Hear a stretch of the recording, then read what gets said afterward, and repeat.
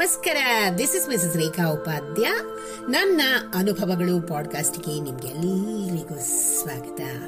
ಬನ್ನಿಸ್ತಿದ್ರಿ, ಇವತ್ತಿನ ಈ ಹೊಸ ಸಂಚಿಕೆಯಲ್ಲಿ ನಾವು ರೆಸ್ಪೆಕ್ಟ್ ಅಂದ್ರೆ ಗೌರವ, ಇದರ ಸಲುವಾಗಿ ಒಂದು ಉತ್ತಮವಾದ ಹಾಗೂ ಚಿಕ್ಕದಾದ ನೀತಿಕತೆಯನ್ನ ಕೇಳಿ ಆನಂದಿಸೋಣ. ಸ್ನೇಹಿತರೆ, ನಮಗೆ ಎಲ್ಲಿ ಗೌರವ ಬೆಲೆ ಇರೋದಿಲ್ವೋ ಅಲ್ಲಿ ನಾವು ಖಂಡಿತ ಇರಬಾರ್ದು. ಹಾಗಂತ ಅವರ ಮೇಲೆ ನಾವು ಕೋಪಿಸಿಕೊಳ್ಳಬಾರದು.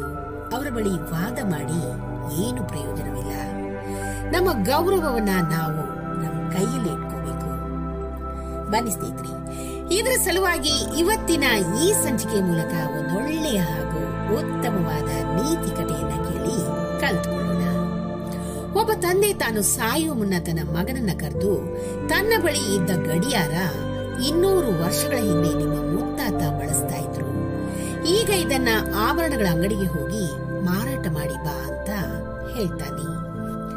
ಹಾಗೆ ಮಗನು ಆಭರಣಗಳ ಅಂಗಡಿಗೆ ಹೋಗಿ ಆ ಗಡಿಯಾರವನ್ನು ತೋರಿಸಿ ಕೇಳಲಾಗಿ, ಇದು ತುಂಬಾ ಹಳೇದು, ಆದ್ರಿಂದ 150 ರೂಪಾಯಿಗಳನ್ನು ಮಾತ್ರ ಕೊಡಲಾಗುತ್ತೆ ಅಂತ ಅಂಗಡಿಯವ ಹೇಳ್ತಾನೆ. ಮಗನು ಅದನ್ನೆಲ್ಲ ತಂದೆಗೆ ತಿಳಿಸ್ತಾನೆ. ತಂದೆಯು ಒಂದು ಬಾರಿ ಪಾನ್ ಬೀಡ ಅಂಗಡಿಯವನನ್ನ ಕೇಳಿ ನೋಡು ಅಂತ ಹೇಳಿ ಕಳಿಸ್ತಾನೆ. ಮಗನು ಪಾನ್ ಬೀಡ ಅಂಗಡಿಯವನನ್ನ ಕೇಳಲಾಗಿ, ತುಂಬಾ ತುಕ್ಕು ಹಿಡಿದಿದೆ, ಕೇವಲ 10 ರೂಪಾಯಿಗಳನ್ನ ಮಾತ್ರ ನಾನು ಕೊಡ್ತೀನಿ ಅಂತ ಅಂಗಡಿಯವ ಹೇಳ್ತಾನೆ.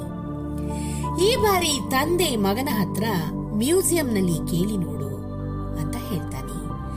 ಮಗ ಹಾಗೆ ವಿಚಾರಿಸಿದಾಗ ಮ್ಯೂಸಿಯಂನವರು ಗಡಿಯಾರವನ್ನ ನೋಡಿ, ಇದು ತುಂಬಾ ಪುರಾತನವಾದದ್ದು ಮತ್ತು ಎಲ್ಲಿಯೂ ಇದು ಸಿಗೋದಿಲ್ಲ, ಹಾಗಾಗಿ 5 ಲಕ್ಷ ರೂಪಾಯಿಗಳಿಗೆ ಇದನ್ನ ನಾನು ಕೊಂಡ್ಕೊಳ್ತೀನಿ ಅಂತ ಹೇಳ್ತಾರೆ.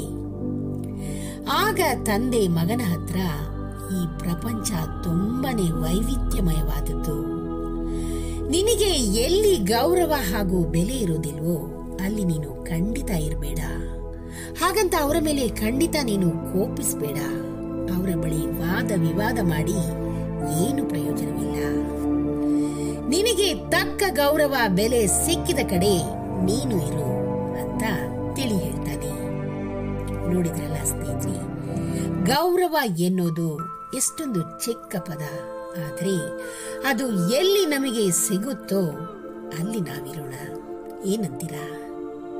ಈ ಒಂದು ಚಿಕ್ಕ ಕತೆ ನಿಮ್ಗೆ ಇಷ್ಟವಾಗಿದ್ದಲ್ಲಿ ದಯವಿಟ್ಟು ಇದನ್ನ ಲೈಕ್ ಮಾಡಿ, ಶೇರ್ ಮಾಡಿ ಹಾಗೂ ನನ್ನ ಪಾಡ್ಕಾಸ್ಟ್ ಅನ್ನ ಫಾಲೋ ಕೂಡ ಮಾಡಿ ಸ್ನೇಹಿತರೆ. ಧನ್ಯವಾದಗಳು.